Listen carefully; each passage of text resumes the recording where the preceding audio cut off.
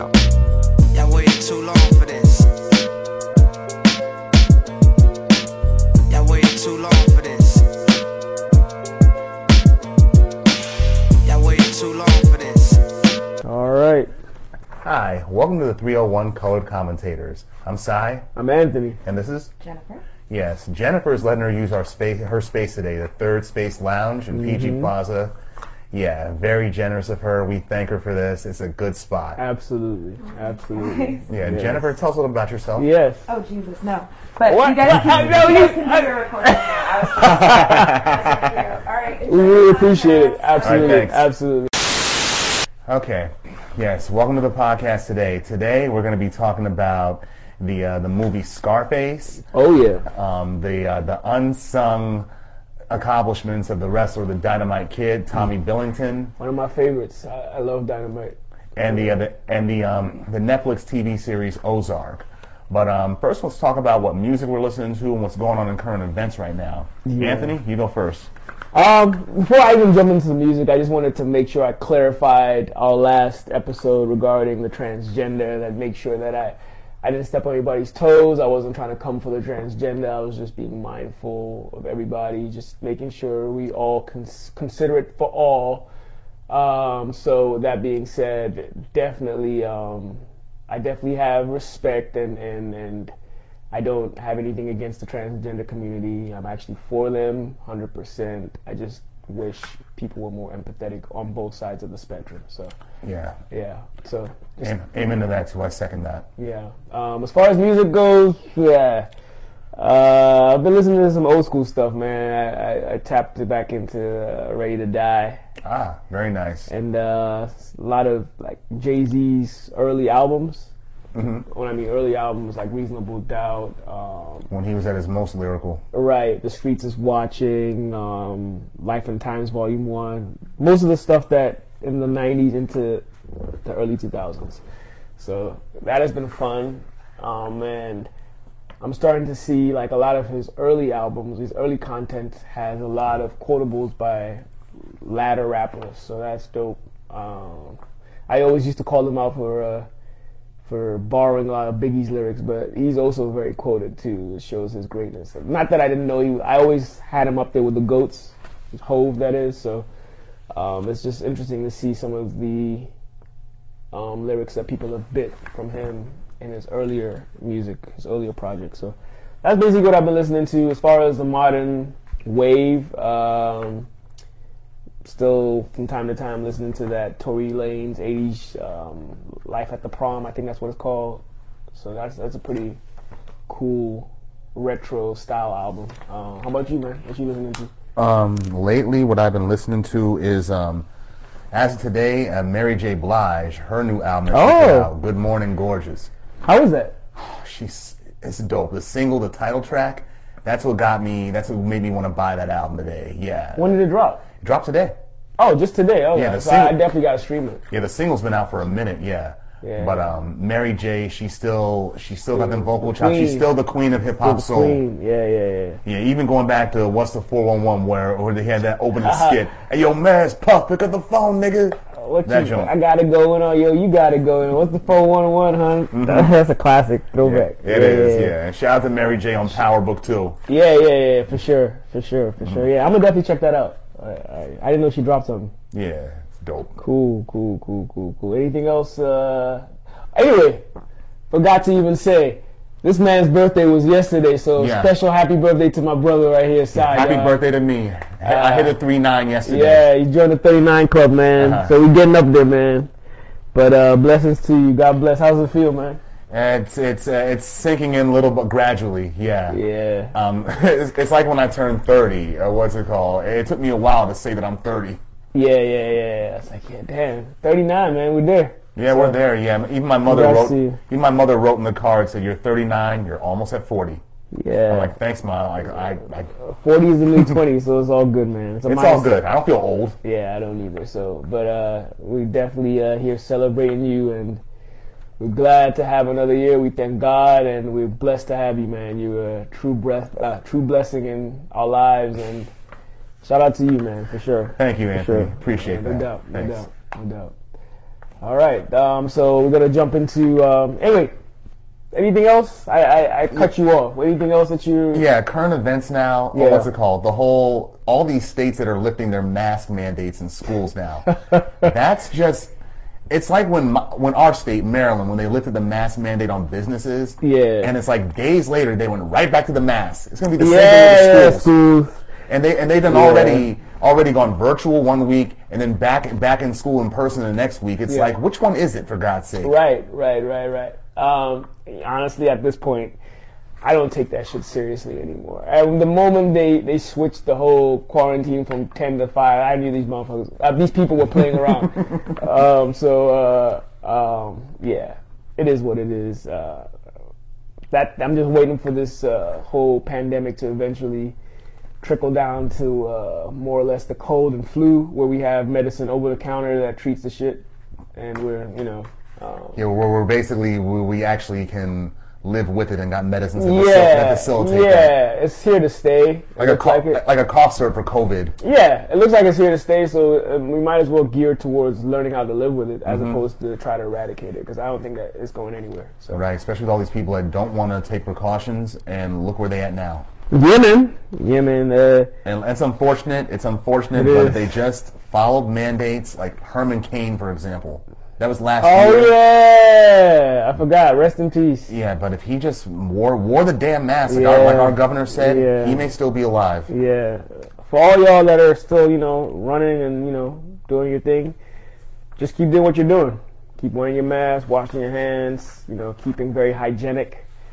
And the rest will take care of itself. Pray up, and the rest will take care of itself. So most deaf. Yeah, man. Other than that, I don't think there's anything really else popping. Yeah. Shall we get started? Let's do it. Okay, the first topic of our discussion today for the podcast is the 1983 film Scarface. Yeah, it's a very popular Legendary film. Yeah, it's more than a cult classic at this point. It's our age, actually. It's 39 years old. Yeah. Made in 83. Yeah. Starring Al Pacino, Stephen Bauer, Michelle Pfeiffer, Robert Loggia, Mary Elizabeth Mastrantonio, and Paul Shenar. Classic movie. Directed by Brian De Palma and written by Oliver Stone, Mr. Platoon himself. I didn't know that. Yeah. I didn't know that. And considering all the cocaine that's in the film, it makes sense that Oliver Stone wrote this. What? Oliver Stone was known for being a cocaine guy back then. He was on his Robert Downey Jr. type. Well, here's the thing. Robert Downey Jr. was Hollywood's D-boy back then. What? Right. He was. He was getting drugs for everybody. Yeah, he was. He's the reason why Charlie Sheen's winning. Oh. All right. Yeah. The Scarface, my mother, she frequently talks about how when it came out, she said how people at her job talked about it and the first Terminator film, talking about their box office failures, but they were so good, is what people at her job would tell her. Yeah. And that's reflected in there in the budget. Yeah, I mean, it's not a box office failure. It made 3 times its budget, which was $23 to $30 million, but it was a critical failure. Yeah. Critics didn't know what to make of it. Yeah, because you got a bunch of it, not a bunch, but like mostly Italian Americans portraying Cubans and portraying Hispanics in a certain light that didn't sit well with certain people at the time this movie was released. But a decade later, a little less after. Was it a little? No, a little less. A little less. In the late 80s that it really picked up. In late 80s, early 90s, where it really picked up. With certain. In certain areas of pop culture, like the Latino community, they took Tony Montana as like a sign of like a pride, machismo. Yeah. And speaking of machismo, pro wrestler Scott Hall, a Caucasian man, he went to the World Wrestling Federation, Vince McMahon's promotion, with his gimmick that got him famous. Chico. He basically he claimed that he imitated Scarface, pitched it as a joke. But Vince McMahon and Pat Patterson, they took it seriously and hailed him as a genius. And what was born out of that? The gimmick of Razor Ramon, Chico. Yeah, dog. It's funny. I peeped it from jump when he joined the wrestling.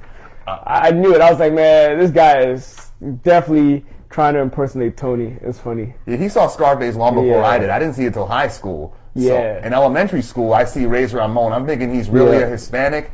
And then I see a magazine showing a pinup, a 1986 pinup of him and Mr. Perfect, Kurt Hennig, back when they were You're like, AWA, who is this? What the hell? AWA tag champions. Yeah, he was huge back then. And it's obvious it's Kurt Hennig, but the caption read, Scott Hall, now known as Razor Ramon. I'm like, what? Yeah. Hall's a white guy? Yeah, I mean, yeah. Razor Ramon's a white guy? Right. Shout out to him. We met him. Yeah, we couple met years Scott ago. Hall, back in 2018. He's a cool dude. Yeah, Full of jokes. he offered to pose for our camera by doing the DX crop. Yeah. He's a cool dude. But I've always loved the movie. I think I first saw it in '92. Yeah, in '92 when I moved back to Ghana. My cousins had the video, and I watched it, and I fell in love with it instantaneously. It's just a classic movie. Like going back to what you were saying, it's kind of messed up, but Hollywood is known for doing that. Like they should have definitely casted more Cubans. Yeah. Not to insult Al Pacino because he did a great job as Tony. He's a legendary character, but it definitely should have casted more Cubans to represent Cubans. But that's nothing new in Hollywood. They're starting to learn a little bit now. They are, yeah. But for me, it's always been a good movie. I've watched it several times. Like it's one of those like we said a couple episodes ago with The Godfather. You can always watch from anywhere and just continue through because it's such a good movie. But yeah, it is. And going back to what you were saying about Hollywood should have casted more Cuban actors for this film. Only one actor from this film, one actor who had top billing in here, is actually of Cuban descent. Stephen Bauer, who played Tony's best friend, Manny Rivera. Manolo. Yeah. He's of Cuban descent, yeah. And okay. Stephen Bauer, that's just his professional name. His real name is Esteban Echevarria. Word, you should have kept that. It sounds G. Yeah. And Esteban. And he's had several roles since then as a character actor. He's even got a kid with Melanie Griffin. Then again, really? Yeah, him, Don Johnson, and Antonio Banderas all got kids with her. Wow, she loves her. She likes Latinos. Yeah, she loves her Hispanic man. And tan white dudes too, like Don Johnson. Yeah. Dakota Johnson's their daughter. Oh, okay. Now I'm piecing it together. Okay. Yeah, it was like we said before that it was criticized. It got a lot of negative feedback, a lot because of the Italian actors portraying Cubans in a certain light, but it's also the violence in the film too. I mean, this film is ultra violent. It is.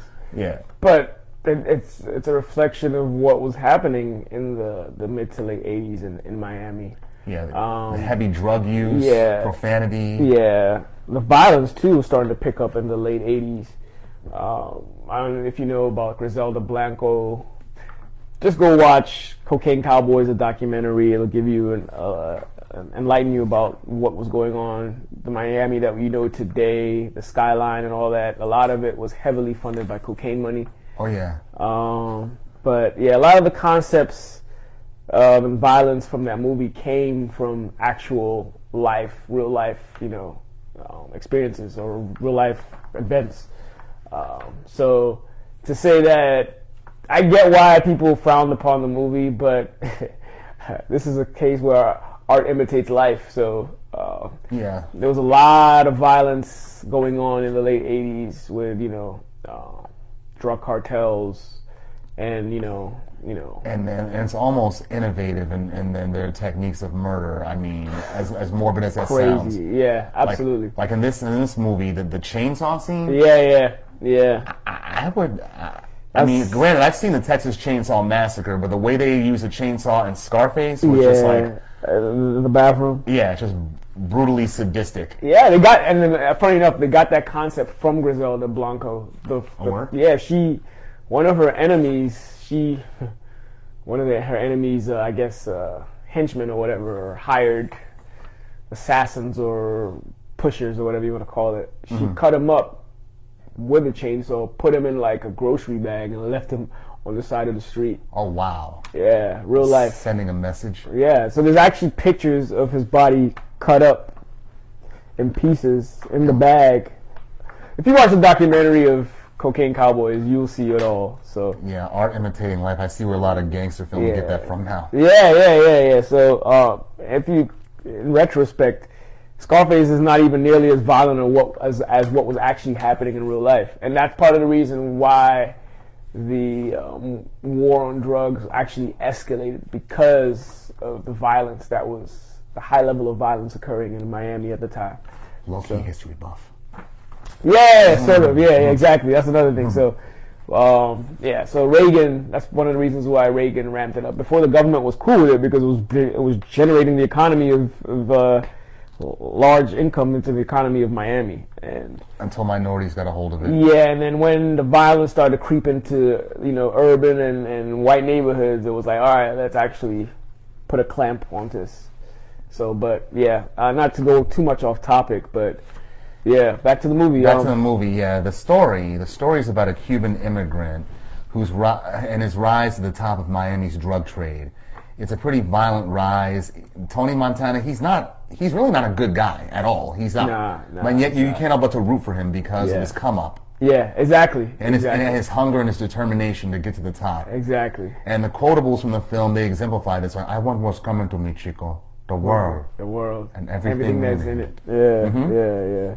It's like you just take off that, and you see why a decade later, why in hip hop culture, why so many rappers, they're inspired by that to the point where they even take aliases from characters from the movie, sample from the movie soundtrack and score for their beats, the dialogue, and even make a bunch of references to it in their lyrics. Yeah, man, for sure. Well said.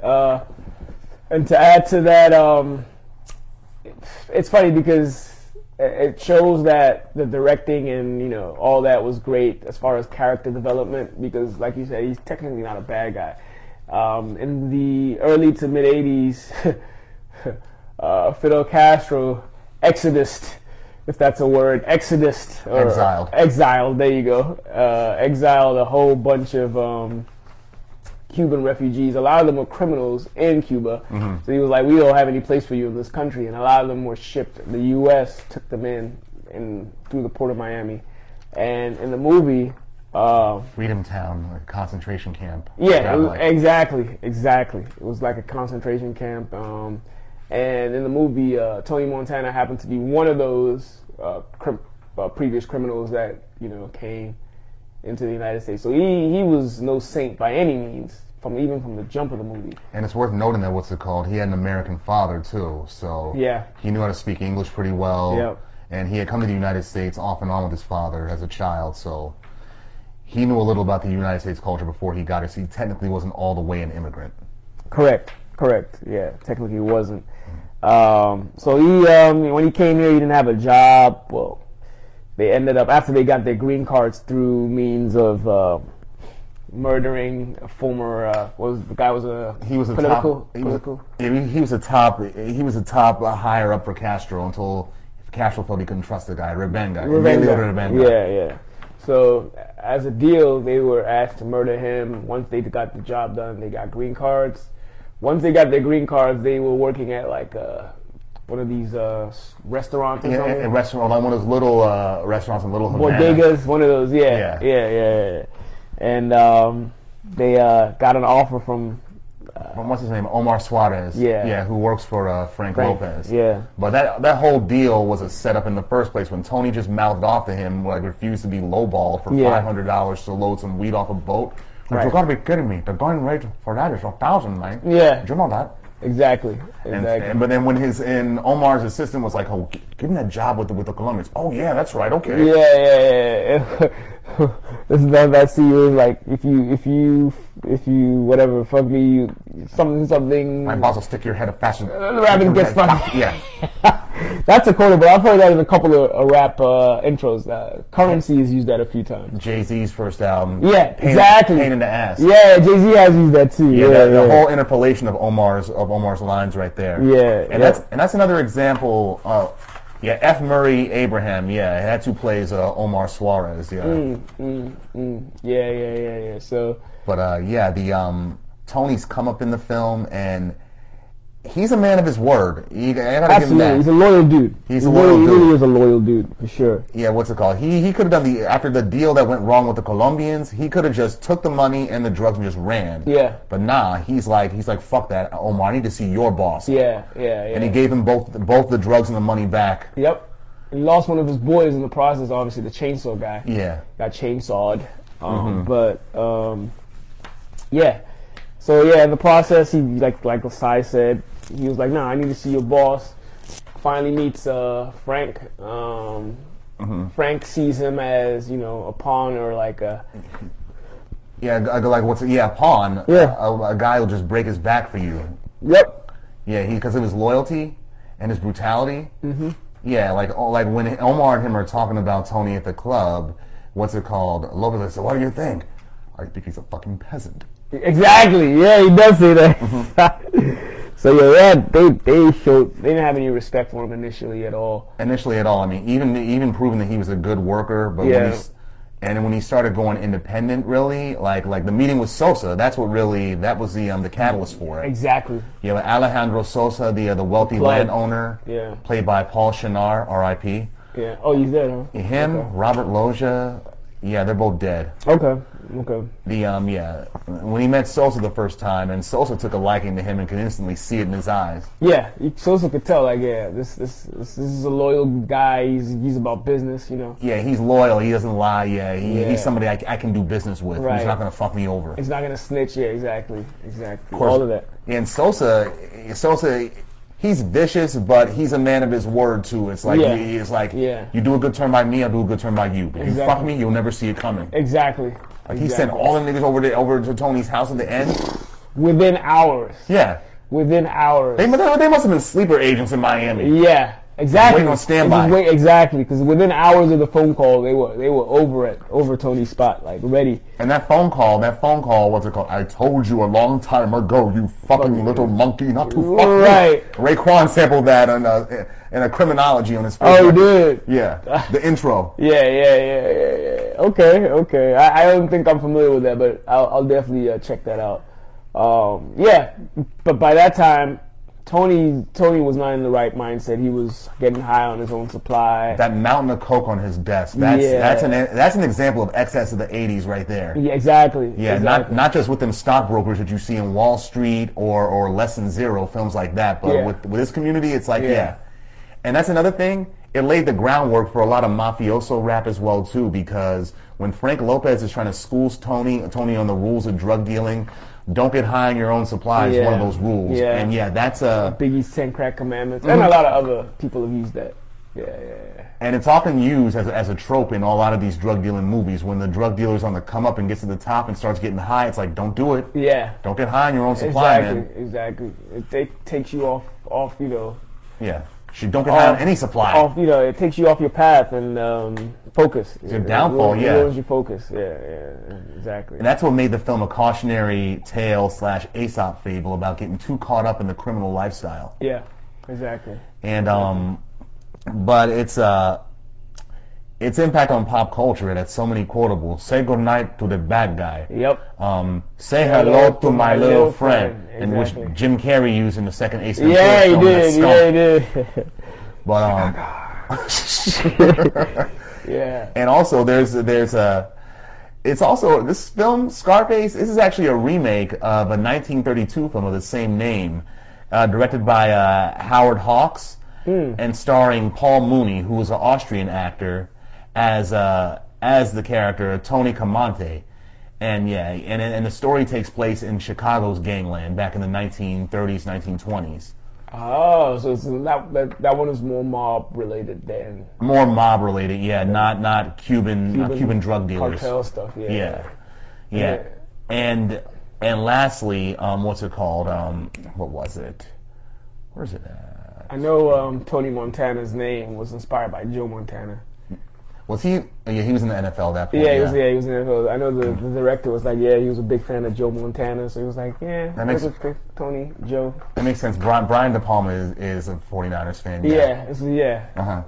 So that's where that came from, actually.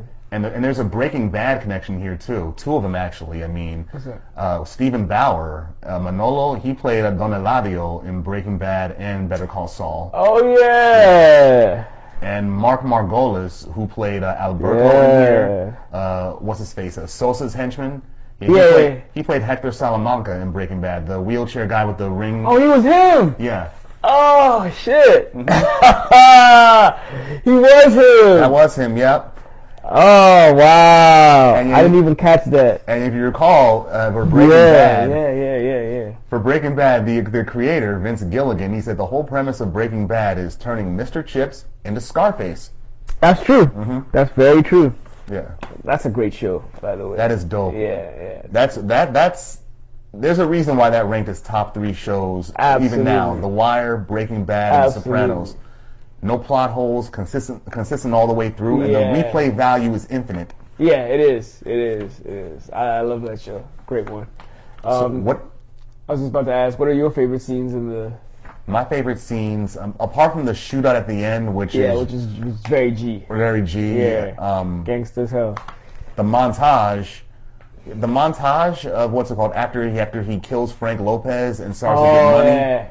And starts having his push it to the limit. The push it to the limit. That was classic. And him having his money laundered and everything. How he's on the come up. Yeah, you just see the money counter. And him having to keep going to the bank and his it's like I can't launder all this thing. Yeah. It's too much. Yeah. And the what was another favorite scene?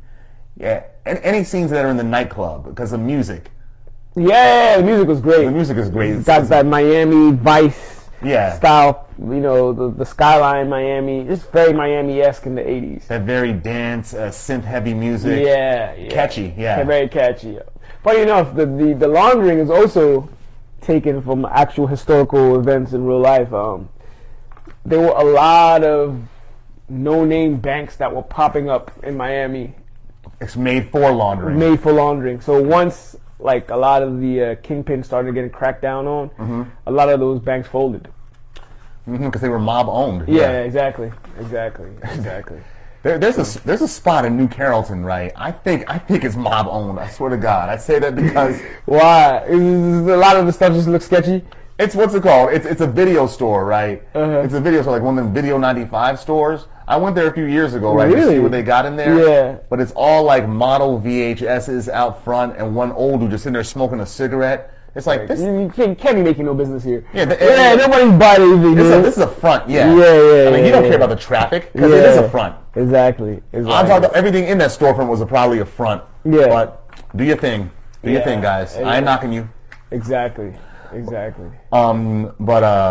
The Miami backdrop was cool. The palm trees. Yeah. What's it called? It's constant sun. Yeah. And of course, the political climate with Cubans fleeing Castro's well, not even fleeing, but getting kicked out of Castro's dictatorship, Absolutely. which was actually a blessing in disguise. Yeah. Yeah. It was. Yeah. And the film soundtrack, which right here, nice. the original. Yes, sir. Scarface. Yes, sir. And the torture cliche, the Blu-ray for it, as it was originally brought out. I love this logo. I used to love that logo, man. It's like I want that on my wall as a poster when I was younger. Did you get it? Nah, I didn't. I did have a Scarface poster. Actually, I had a Scarface T-shirt too at one point. And this is limited edition too. What's it called? The first edition released on Blu-ray, Steelbook. But yeah, that's dope. That's a dope case. But you had a T-shirt you said for it? Yeah, a Tony Montana one. I used to rock it. In fact, that was one of my nicknames in college. Tony. Every time we used to get like we'd go out to like the bars and stuff, and I used to get twisted. I used to do like Tony Montana impersonation back then, so it just kind of stuck with me. With some friends, some people used to call me that in college. It's just funny. Don't ask me to do that impersonation because I can't do it now. I'll do it for a couple of years ago. I could, but not anymore. I'll do all the impersonations of Tony Montana I came over on this job. You're actually pretty good at doing impersonations. So thank you. Yeah. What were your characters and what were your scenes that you liked? Obviously the shootout scene at the end was dope, but I liked the part leading to when he came up over Frank. Like the whole setup When you first met him? No, at the end. Like right when he kills him, like leading up to it, the events leading up to it. That was a pretty cool scene. He's like, I never turned you, Frank. That part, I like that scene. I like some of his scenes with Elvira. It's a funny guy. Face it, Tony, you're an immigrant spick millionaire. Right. What the fuck you calling a spick Exactly. man? You look like you haven't been fucked in a month. Get out of the way of the television. Yeah, his interactions with her, his scenes with her were awesome. They were funny as hell. Funny after they got married. Before and after they got married. Yeah. She's insulting the hell out of him. Yeah, it's like, oh, you gotta give me some time. Don't call me baby. I'm right. not your baby. It's like, yeah, now you're talking that I like. Yeah, I mess with those scenes big time. I think you made Al Pacino improv some of them scenes. So. I tell you, man, it's funny. Because when you put the hat on in the car, I think yeah, exactly. That was improv. She's really laughing. Yeah, you can tell. Michelle Pfeiffer's really laughing. You can tell she's definitely like enamored, and it's funny. Testament to that method acting too, because like the scene where he slaps Gina in the bathroom. Oh yeah. If I want to fuck somebody, Tony, I'll fuck them. He really did slap her. He did? Yeah, just like in The Godfather Part 2 when he slapped Diane Keaton. Yeah, he did. That was a real slap. Like, that's that method acting. Yeah. Make it as real as possible. Yeah. They probably got so sick of the takes that weren't going so well, and she was like, fuck it. Slap me, yeah. I won't hold it against you, just slap do the it. Shit out of her, that's crazy. Same thing in One Flew Over the Cuckoo's Nest where Jack Nicholson... Oh, he choked her. We choked Louise Fletcher. Yeah. She was like, go ahead, Jack, choke me. I won't hold it against you. Got them both Oscars. Oh, yeah, that was a wild scene. Her eyes were popping out of her head. Yeah. Like, she's really choking her. That's another great movie. Shout out to Nicholson, dog. Red Beaver. Yes, sir, my man. Inside joke. Yeah. Yeah. This film, Scarface is one of our favorites. I praise it for its impact on what's it called, especially on hip hop music. Yeah. Two songs in particular. I can think of "Girl" by Cormega, where he talks about his drug dealing past by putting cocaine in the form of a woman. Same what's it called, the toucher, you go numb. Same lines like that. Yeah. Okay. And Immortal Technique, he had a posse cut called Peruvian Cocaine, which samples the scene we first see Sosa, right? And the music that was used in that scene, which is not on the soundtrack, mind you. He samples that music. Oh, I know that song. I know the music you're talking about. That's actually a dope instrumental. Yeah, it is, man. Yeah, it talks about, it basically does like what Narcos does and what a montage scene in Breaking Bad does, showing how the cocaine is made from the coca leaf worker in South America to how it gets all the way to the corner boy up in Queens. And who suffers from all that? Between the coca leaf worker, the dictator, the kingpin, the cop, the CIA worker, and the South American dictator. Who suffers? The corner boy. And the taxpayer. And it's, yeah. Because our money goes into a useless fight. Yeah. But yeah, you're right. Even Nas and Mobb Deep have a track that have the beat to it. The Life Was Mine is actually the title of the track. Yeah. The beat is sampled from the credits, the beginning credits of the movie. Who else? This is like, it's all over hip hop. That movie's all over hip hop. It is. I'm trying to think. Like I said, Currency has a few samples from there. Shoot, I had one in my top of my head that I just kind of left, but not to keep us running too long. It'll come back eventually. And even the rapper Scarface from Rap A Lot, that's exactly. That too. So, it's definitely has a heavy influence in hip-hop music, especially pop culture. So, yeah, man. Anything you want to add to that? Nothing else I need to add to it. What's it called? Shall we move on to our next topic? Yeah, sure. Yeah, the Dynamite Kid, from WWF. He was one half of the British Bulldogs. Yeah. What's it called? Tommy Billington. Him and Davey Boy Smith. Yeah. The British Tommy Billington, he was born December 5th, 1958, and he actually died on his 60th birthday. On that very day. The actual day. Mm-hmm. Wow. Yeah. Tommy Billington, he was trained by former pro wrestler Dr. Death. Yeah, he wrestled in Stu Hart's promotion, Stampede Wrestling, But before it was bought by Vince McMahon, and after it was sold back to the Hart family too. Yeah, I did hear about that. Yeah, he wrestled in All Japan Pro Wrestling, and interlude right quick. Armed with more survival knowledge than most guidebooks, Les Stroud sets out alone. Okay, yeah, he died on his 60th birthday, exactly the same day. But the Dynamite Kid, he was a very influential pro wrestler. Yeah, to say the least. The way he performed moves like a snap suplex, a hung clothesline, a flying and diving headbutt. It influenced several wrestlers from Eddie Guerrero, Shawn Michaels, Chris Benoit, and pretty much any Canadian wrestler that came out of Stu Hart's dungeon. Yeah, for me, he's like an innovator to modern day technical wrestling. He's the one that spearheaded like the brilliance of technical wrestlers. Like, so when you see like your Bret Harts, your Owen Harts, your Dean Malenkos, let me think, who else is there? Chris Benoit, like you said, a lot of them took that art that was, pioneered by Dynamite and, perfected it in their own right. They took bits of his style and made it their own, added their own little niche to it or style to it as well. But he is the godfather of, if you ask me, he's the godfather of technical wrestling and modern wrestling. He's like the godfather of that, and he doesn't really get the credit he's due. Obviously, he was undersized, so that was part of it. He was 5'9", Yeah. But he trained in wrestling, gymnastics, and boxing, and that helped him develop his little tough and agile shape in that little body. Yeah, it's so explosive, and that's why his name was Dynamite. Like everything he did was very explosive, from the flying headbutt to the snap suplex was extremely explosive. Even a drop kick. Yeah, even his clothesline was so intense. You saw what he did to like Mick Foley. Yeah, Mick Foley. Yeah, damn near broke his jaw. Yeah. Foley said I couldn't eat solid food for a month. Yeah. Mick Foley really adored Dynamite because of his contributions to the sport. He's an amazing wrestler. And Foley was more of a hardcore wrestler, really, not a technical, but right. Respect is given, respect is due. Exactly.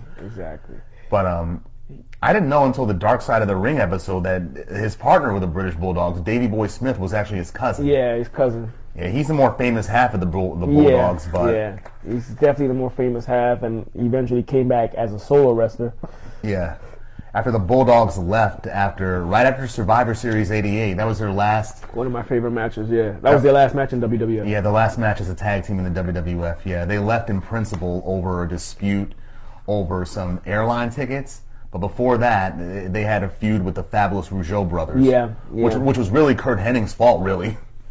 Oh, it was, wasn't it? Yeah, because Hennig was a prankster backstage. Yeah. He just took the clothes out from Dynamite's bag and cut them up. Yeah. And Dynamite thought the Rougeaus did it. Yeah. Oh, that's why he... Okay, I didn't know that was where it started. But it got physical to the point where, Jacques Rougeau, he actually came there with a role of... And people were sick of Dynamite's attitude backstage, too, at that point. Too much. Too drug-addled. Yep. He had roid rage. Roid rage, yeah. And he started doing steroids in 1979 when he was in Stampede. You know who introduced him to the roids? Who? The Junkyard Dog. Oh, really? Yeah, the JYD introduced him to steroids. I didn't know that. Yeah. But what's it called? Interesting. But, yeah...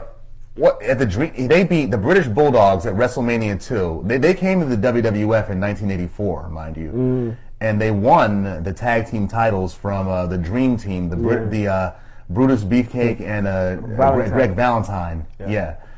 Good match. That was a good match. Yeah, and for a while, the Bulldogs, while they had the tag team titles, they were the pinnacle. Yeah. Pinnacle of tag team wrestling. They were really good, very good, and they performed well with anybody. So, like, some of their feuds were always good. Like, their feuds with the Hart Foundation, who they later lost the title to. They dropped the title to them. They were forced to. Yeah, because Dynamite was injured. Yeah, that back injury that he had when they fought Don Morocco and Bob Orton. Yeah, exactly. Yeah, that back injury, he was never the same after that. Yeah. Because there are times where Davey Boy, he needed to have a substitute partner in Dynamite's place. for those matches, and ultimately they just had to drop the tag titles to the Hearts. Yeah. And after that, it's like they were no longer. They weren't jobbers, but they weren't a top tier tag team anymore neither. Yeah. They were great, still great performers, and their feud with the Hearts was a good one. Even when they fought Demolition, some of their matches with Demolition were very good. Mm-hmm. Even their feud with the Rougeaus were good. Like, their matches were really good there as well. The Rougeaus could wrestle, man, and people sleep on them. Yeah. Dynamite reminds me of Bob Sanders. I don't know if you know who he is. Bob Sanders was a safety for the Indianapolis Colts.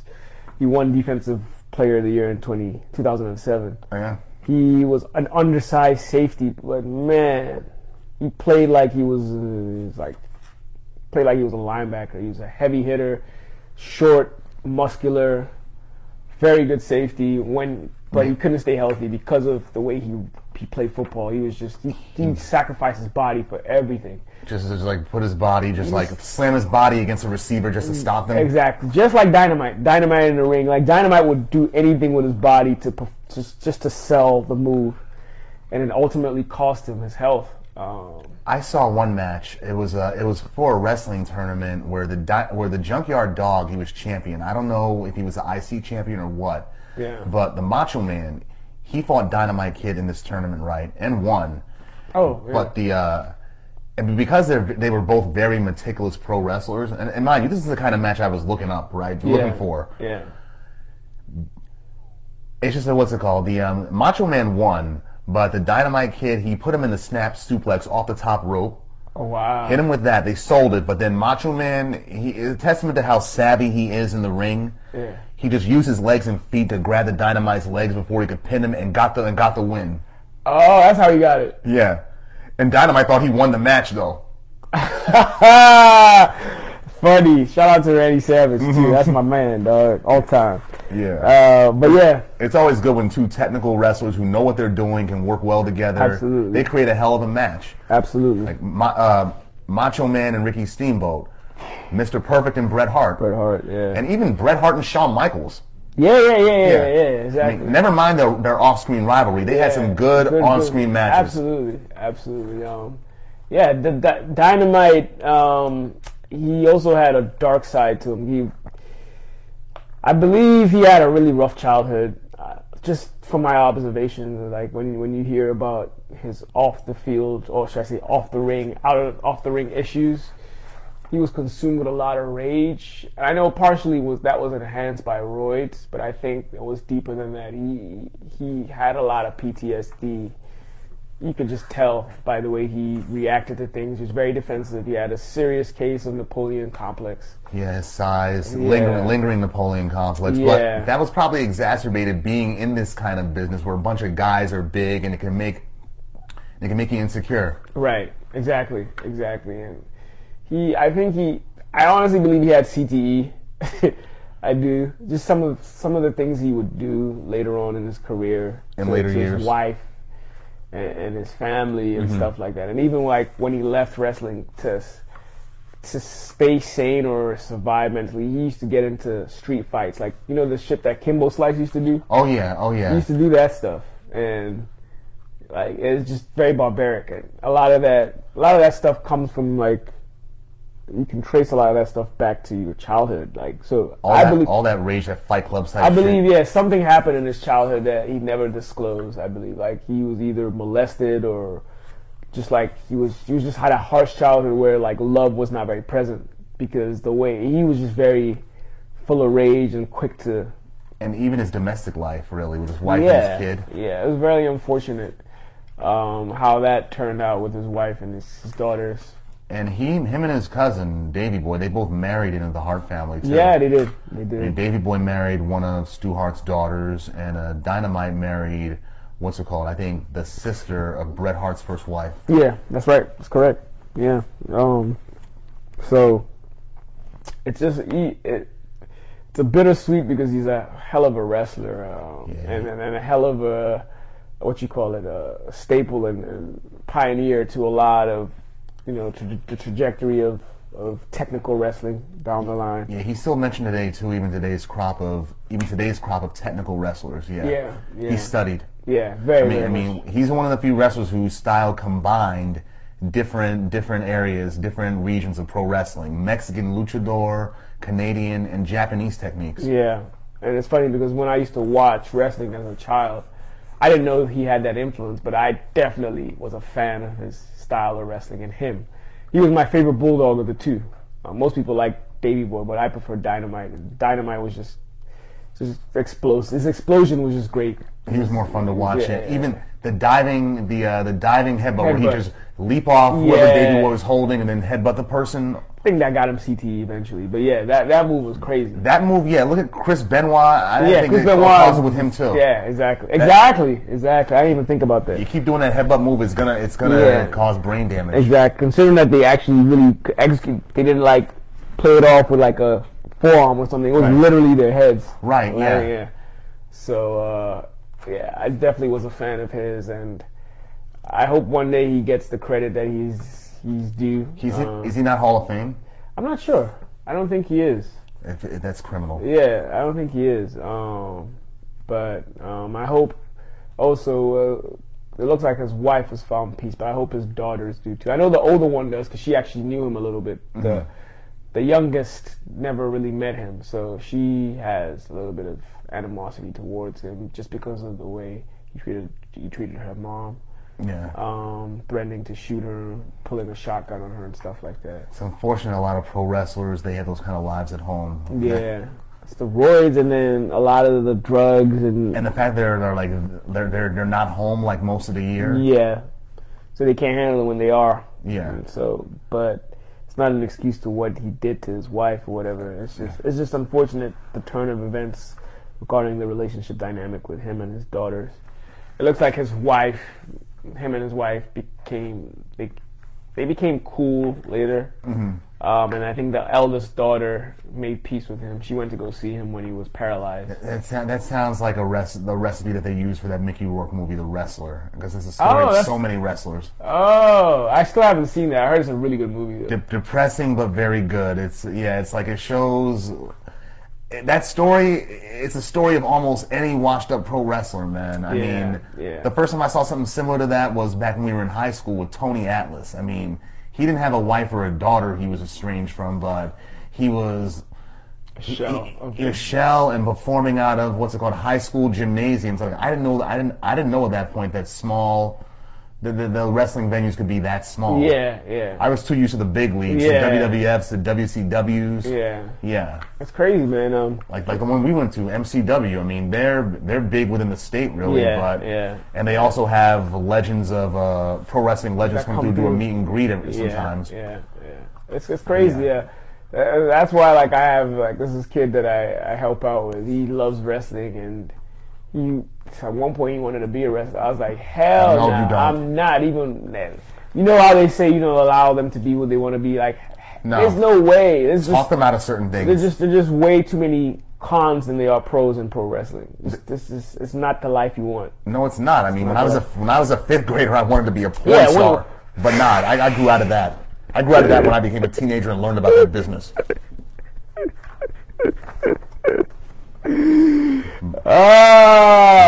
Porno star side. Blame at-home influences. We had the Spice Channel at home. What was your porn name gonna be, dog? Honestly, I thought those people were using their real names at the time. Hilarious. Yeah, so I thought so. Mike Hunt. I thought that was his real name. probably is. Porn star side. Anyway. Yeah, glad you did not take that route. Me too. I definitely would not subscribe. But when I was young, like around that age, I was 10. Yeah. But like if there was when I was maybe like 9, 8, I also wanted to be a pro wrestler at one point. But they were larger than life. Yeah, they were.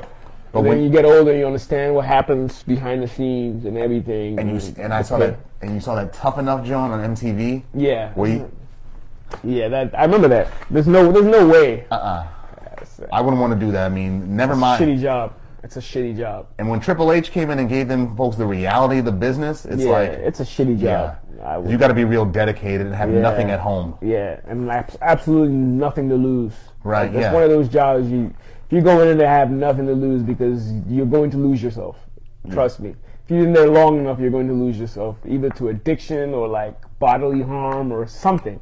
There's just too many cons, man. I couldn't do it. Me neither. Couldn't do it, though. Me neither. I mean, bless the people who have done it and got out of this alive and kept their money too. Yeah. Yeah, save their money because there's not a lot of money in this business. Yeah, man. Shout out to all the pro wrestlers that have died early because of that. Rest in peace, and big fuck you to Vince McMahon. Yeah, I love you, Vince, but fuck you too. Yeah, he brought light to my childhood, but in reality, he's a douche. So, yeah. Eric Bischoff, you're an even bigger douche because you don't know what the hell you're doing. Yeah, at least McMahon does. Yeah, and Ted Turner, WCW. Yeah, WCW. Yeah, the wrestlers. Yeah, man. But yeah, shout out to Dynamite. I still be watching some of the old 80s stuff from Bulldogs. We do. It's better. A lot of that stuff from the 80s up until the trailing end of the Attitude Era, that's all I will watch. Yeah. Even the trailing end of the Attitude Era, I don't even watch it for wrestling. It's for the entertainment, the promos, the stunners, people getting beat up, but not necessarily for the quality of wrestling I watch from the 80s. If I want to watch quality matches. They emphasize more on the wrestling aspect of it. The storyline parts of it, even the juicy ones, like Cheryl Roberts. Oh yeah, Cheryl Roberts, Jake, and then Rick Rude. Yeah, that was funny. That was funny to watch. And he said, "I want your wife." And and then when he came, he had the tights. He had Cheryl Roberts tights, and Jake the Snake tore it off, and he was actually nude at the arena. But obviously on TV they blurred it out. Yeah, but that I actually thought that was real at the time, and it's funny. I mean, she was really his wife, but I thought there was actually Rick Rude was actually going at her. Yeah, it's funny as hell. But I'm like, that's savage. How you just have her face on your tights like that, right by his meat too. Yeah, it's like Rick Rude. Royd's notwithstanding, he was one of the best looking dudes in wrestling. He was actually a great wrestler too. He was a good wrestler. They could have done more with him. That Rude Awakening, that was a hell of a neck breaker. Yeah, he's a good wrestler, man, and good gimmick altogether. Yeah, Val Venus, you wouldn't be around enough for Rick Rude. You're right. His physique was legit. Like, it was definitely more like symmetrical paws and everything, but it was definitely better put together than the Warrior. Well sculpted, yeah. Like the Warrior's joint, he just had muscles everywhere. It looked almost disproportionate. Right. Whereas Rude's was more it had symmetry. It's like It's like good God. Good God. I'm over here analyzing somebody's physique. Hella weird. Pro wrestlers is like they put it out there and it's like you can't ignore it. Exactly.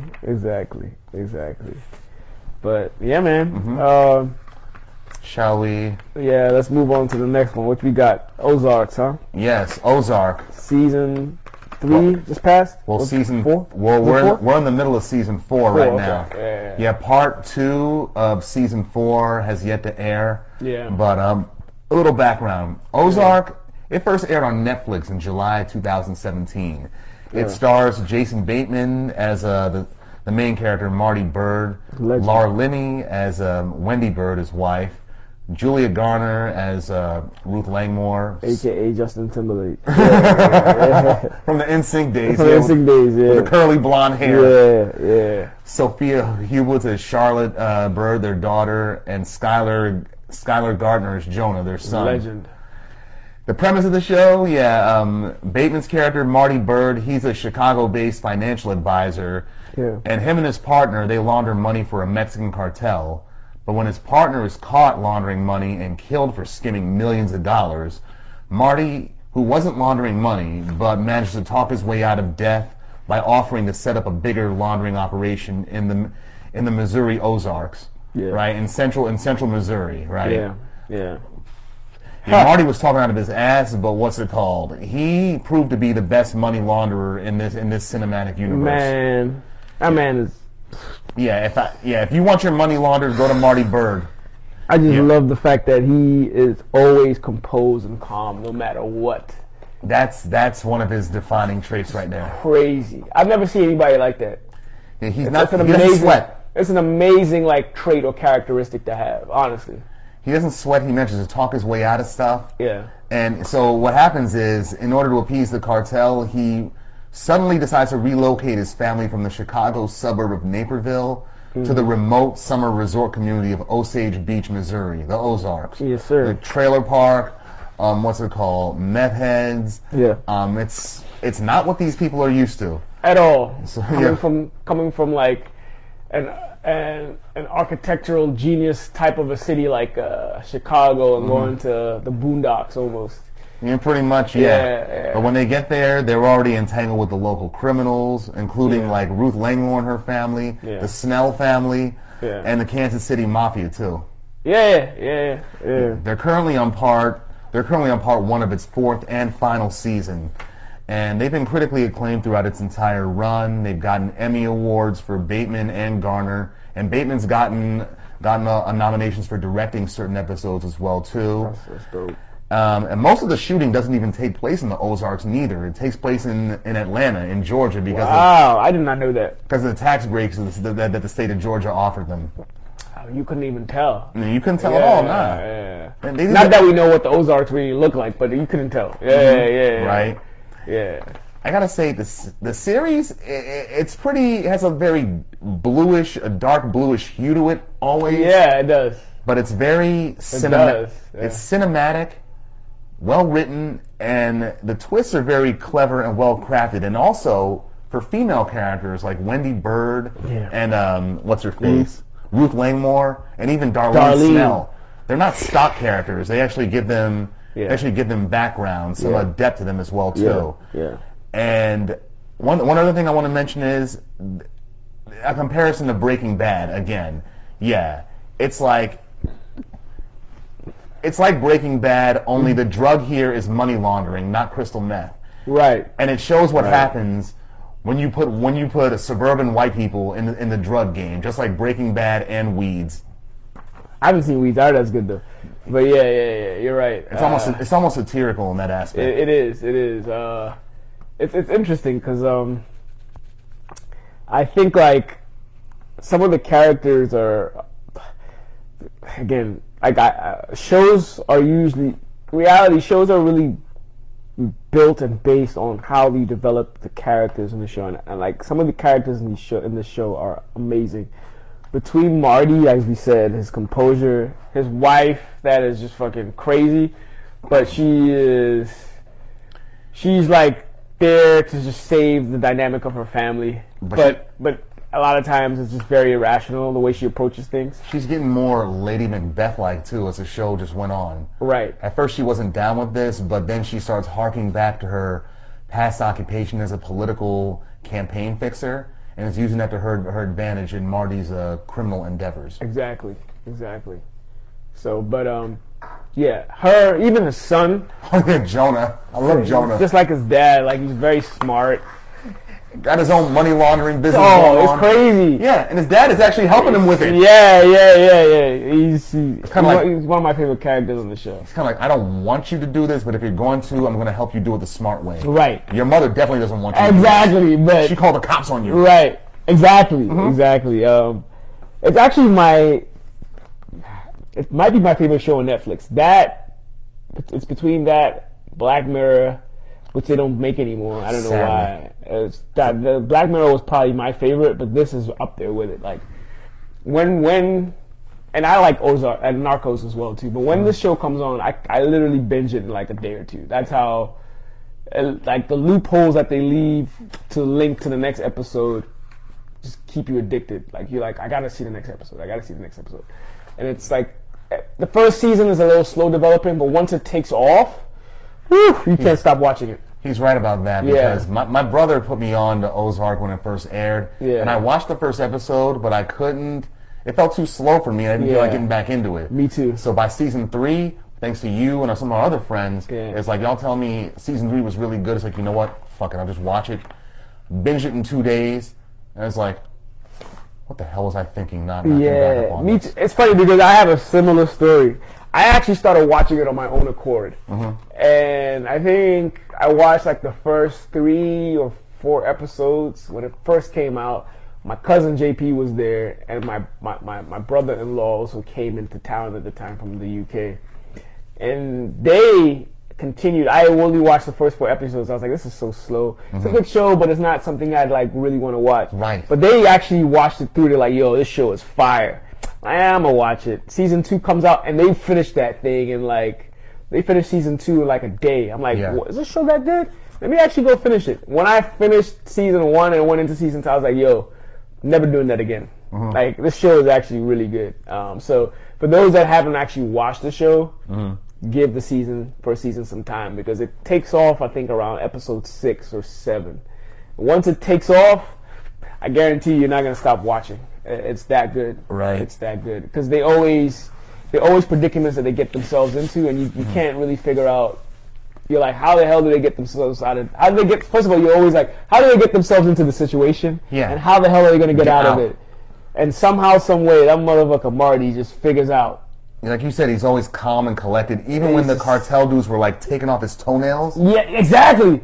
Exactly. I said, yo, how? Even tortured like this is like how? Yeah. I definitely would love some of those traits, because he just does not panic ever. No, he doesn't. He Ever. doesn't. It Ever. makes him the best money launderer out there. The Mexicans, they fuck with him. Right. Wait, what were you saying? Well, yeah, some of the characters in there, the characters that he met down in the Ozarks, like wow, like Darlene Snell, Gangster. Yeah, the Snell family, her and her husband Jacob, is like what they were doing. They were running the local heroin business. Yeah, but they were here's what they were doing. They were using like a boat church congregation. Yes. A water church, water church, and using Bibles to smuggle their heroin through that under the pastor's nose. That's so gangster. Yeah, but Darlene Snell, she's crazy though. It's like, dog. I say that woman, she's played by Lisa Emery, who, in my view, she looks better in real life than she does as Darlene Snell. I gotta check that out. She looks like she's been taking heroin on the show. That and the fact that how homicidal her character is. Bruh. I mean, that woman was born with a fucking 12-gauge super glued to her hands. For those of you, she reminds me of 30-30. If you ever watched Brave Star, the cartoon from the 80s, Marshall Bravestar had a sidekick horse, mechanical cyborg horse, that had a shotgun by the name of Sarah Jane. That horse was gangster as hell. That's who she is in person, dog. I looked that up and you told me about it. Yeah. If you cross her, straight shotty, dog. and it doesn't take much to cross her neither.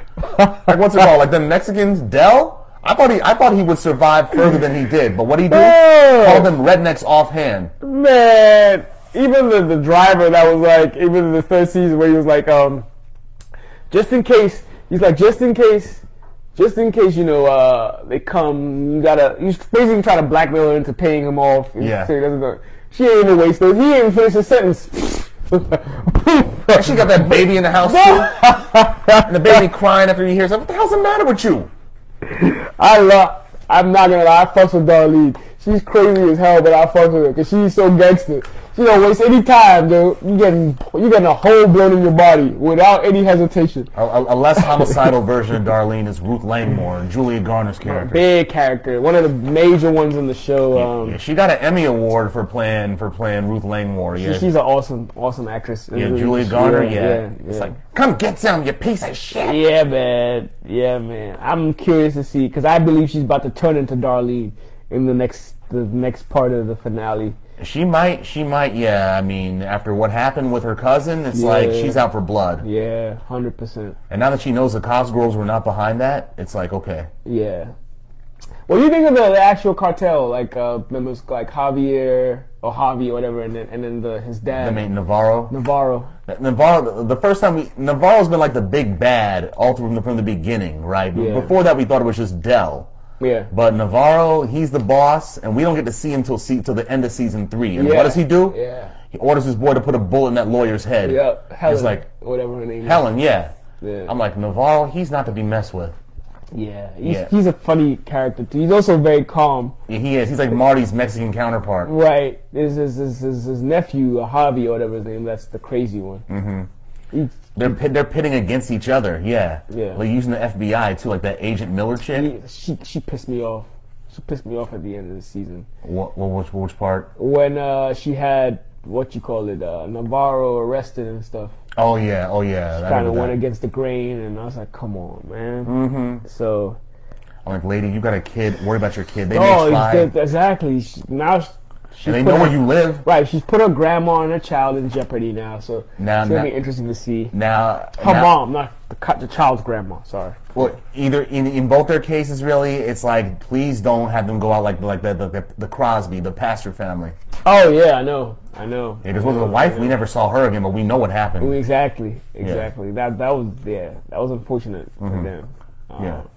But yeah, it's a great show. I definitely recommend everybody watch and I just be patient with season 1. Be patient. It's and plus, if you're into it, it is money laundering 101. It teaches you exactly how to launder money. Yeah, for sure. Not that we do that. No, I'm just saying it does have. It is informative for the criminal element. Very informative. What are your favorite characters in there? My favorite characters, Jonah, because of how precocious and how smart he is. 100. Yeah, Ruth Langmore, because her profanity is elaborate, and how she can just snap on somebody. She's G, yeah, and she's loyal as well. Mm-hmm. She's pretty loyal, even though like they've done some cruddy shit to her. Like they've definitely done her wrong in a few instances throughout the season or throughout the show. But she's still loyal. But she's loyal to Marty. Yeah, Marty. Still loyal to Marty. Regard him like a father figure because he treated her well. Yeah. She's definitely one of my favorite characters too. I love Darlene too, just because of her gangster. Like she takes no shit. I love her. She's crazy as hell, and I love her for that. Obviously, I love Marty. I love Jonah as well.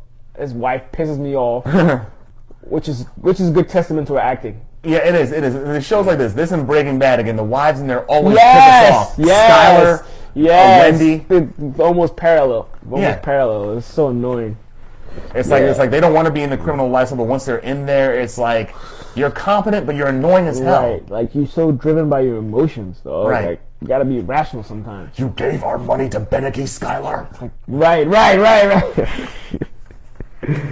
Oh gosh! I heard you won't say something. Oh god!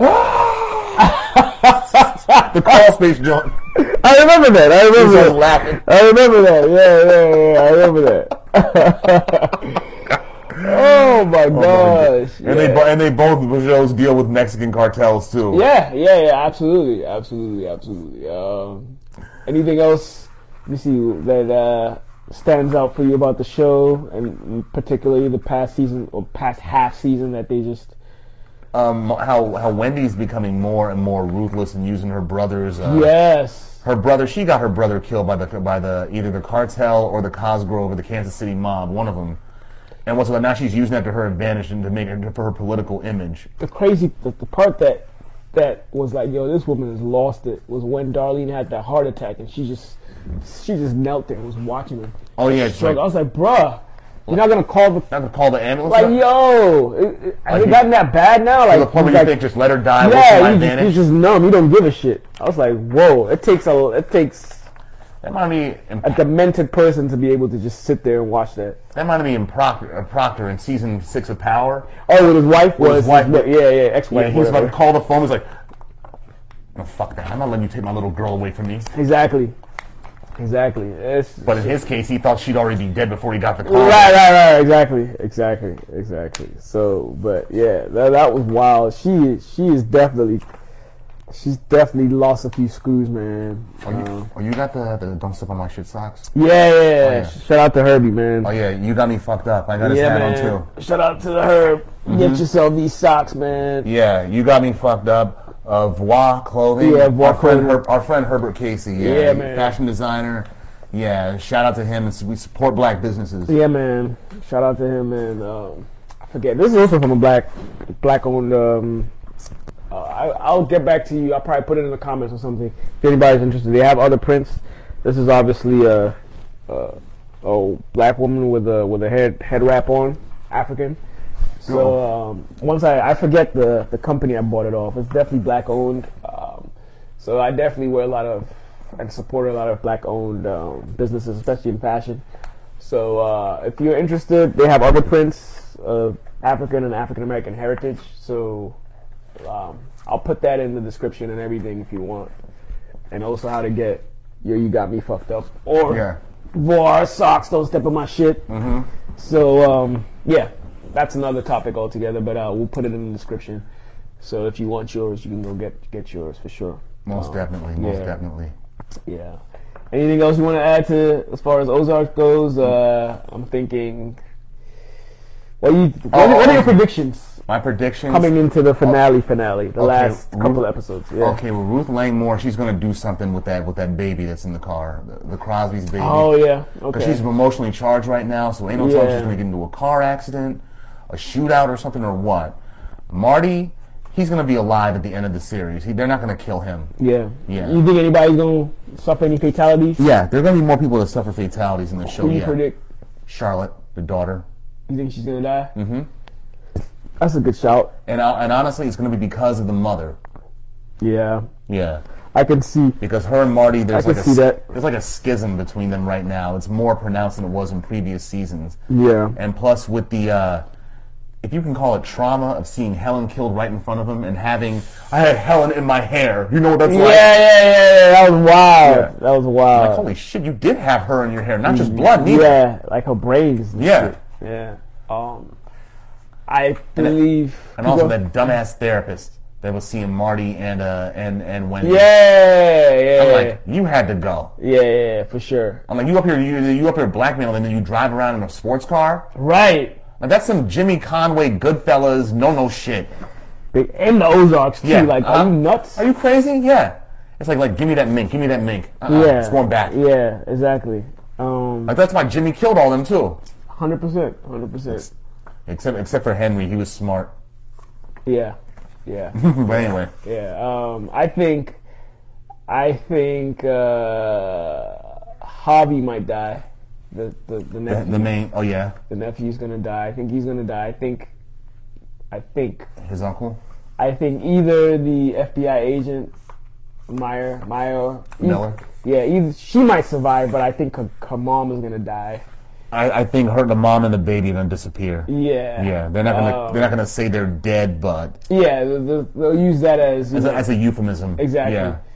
And then that's a good shout though. Or the daughter going, I can see that happening. Or what's it called? Or if they're brutal enough like Sicario, they could go that route. They could. Yeah. Yeah, like the dinner table scene. Yeah. Whoa. Yeah. Yeah, 'cause I didn't think they would show that. Yeah, that was ruthless. That could potentially happen. Had the whole theater gasping. Yeah, exactly. And who else do I see is liable to death? That fucking investigator that can't keep his nose out of his business. That the other dude that was investigating. The other detective, he's not with private FBI. investigator? Yeah, that dude that keeps popping up at Marty's house, asking questions and shit. He's a PI, right? Yeah, he is. I think he's gonna go. Has Jonah? No, Jonah held a shotgun on somebody and nearly killed. Yeah, but somebody saw him in the motel. I think it was the PI guy. The PI. Yeah. Oh, what's it called? It was the kid that Ruth hired, the one that used to work at the casino. Yeah. No, the idiot. You mean the idiot kid? The idiot kid, because he told Jonah that the mother was there. Right, and then but there was another guy at the end when Jonah and his sister kind of when they had arrested Navarro, they went to the motel to stay safe, and somebody noticed him. And I think it's the investigator. At the pool area, or like? Yeah. Or right around the entrance of wherever the motel is. Because they were talking outside. Yeah, exactly. He saw them. Yeah. So he's going to die, but he's going to leak some information that probably dig him into a deeper hole. Not that Marty can't get out of it, but the question is how. How, yeah. Yeah. And then I'm curious to see how... It's like you as well too with the Joe Goldbergs. Like, how the hell's he gonna? Yeah, but somehow, some way, exactly. Yeah. Somehow, some way, and maybe, quite possibly, in this kind of state of devastation, I feel like Ruth might take to a romantic relationship with Tommy's character. Oh, Frank Cosgrove Jr. Yeah. Because she already almost had a relationship with the Wendy's brother. Exactly. Yeah. I forget, Ben. Is that his name? Yeah, Ben. Yeah. Yeah, something like that. Tom Pelfrey, that's his real name. Yeah, yeah. He's a substitute teacher, and he had speared the landscaper after putting all the kids' cell phones in the wood chipper. Wood chipper, yeah. Like a bunch of emotional fucking terrorists. Right. Yeah, but I can see that because they're becoming cooler and cooler, and nothing is more. Especially considering when they first met, and he had her pegged. He said, "You know what your problem is, girl? You're playing dress up, and you know it." You're right though. Keep going. And then she kicks him in the nuts. Come get some. Yeah, throws him off the boat. Pushed him off the boat. Yeah. And then Darlene shoots his dick off. Right. And you see he's walking funny. Yeah. Apparently now they've been able to fix whatever is. I don't know. I don't know what extent. I don't know what extent. But he's still walking funny, and that's enough to make me feel suspect. Nothing is more soothing to a woman that's in that's devastated or in a great depression or suffering from something emotionally than a man that is there to comfort and soothe her. So I think he's going to try to do that, or that's my prediction. And then from there, a relationship is going to be built from that. I can see that. We'll see. I mean, she's volatile, but very volatile at this point. Yeah. But she needs something to soothe the savage. Exactly. And he needs something too, since his daddy is dead, thanks to. Yeah. He did get murked by Darlene. Yeah, they're going to ally now. Now that she knows that the KC mob didn't kill her cousin and Darlene. Yeah, exactly. So, I'm looking forward to it. Do you know when they're going to drop that? They haven't said yet, nah. It's probably in the fall again. Oh, man, that's a long time to wait. Yeah. Another Breaking Bad connection. That's what they did with their final season. They did split in half. Yeah, they did. Luckily for me, I watched it after it was over. So I did a binge, like a 4 month binge to catch up on the whole show, and I did not regret it. It's a hell of a show. Yeah, all we gotta do now is catch him up on The Wire. Yeah, I'm still a virgin to that one. I've never watched that joint. Don't worry, we'll pop your cherry soon. Yeah. I heard it's a great one. So. Every Marylander should see that. Even motherfuckers that live in Cumberland, Maryland, Western Maryland, where the mountains and shit. Word. Shout out to Cumberland. Shout out to Cumberland. Reminds me of all them little places in Maryland.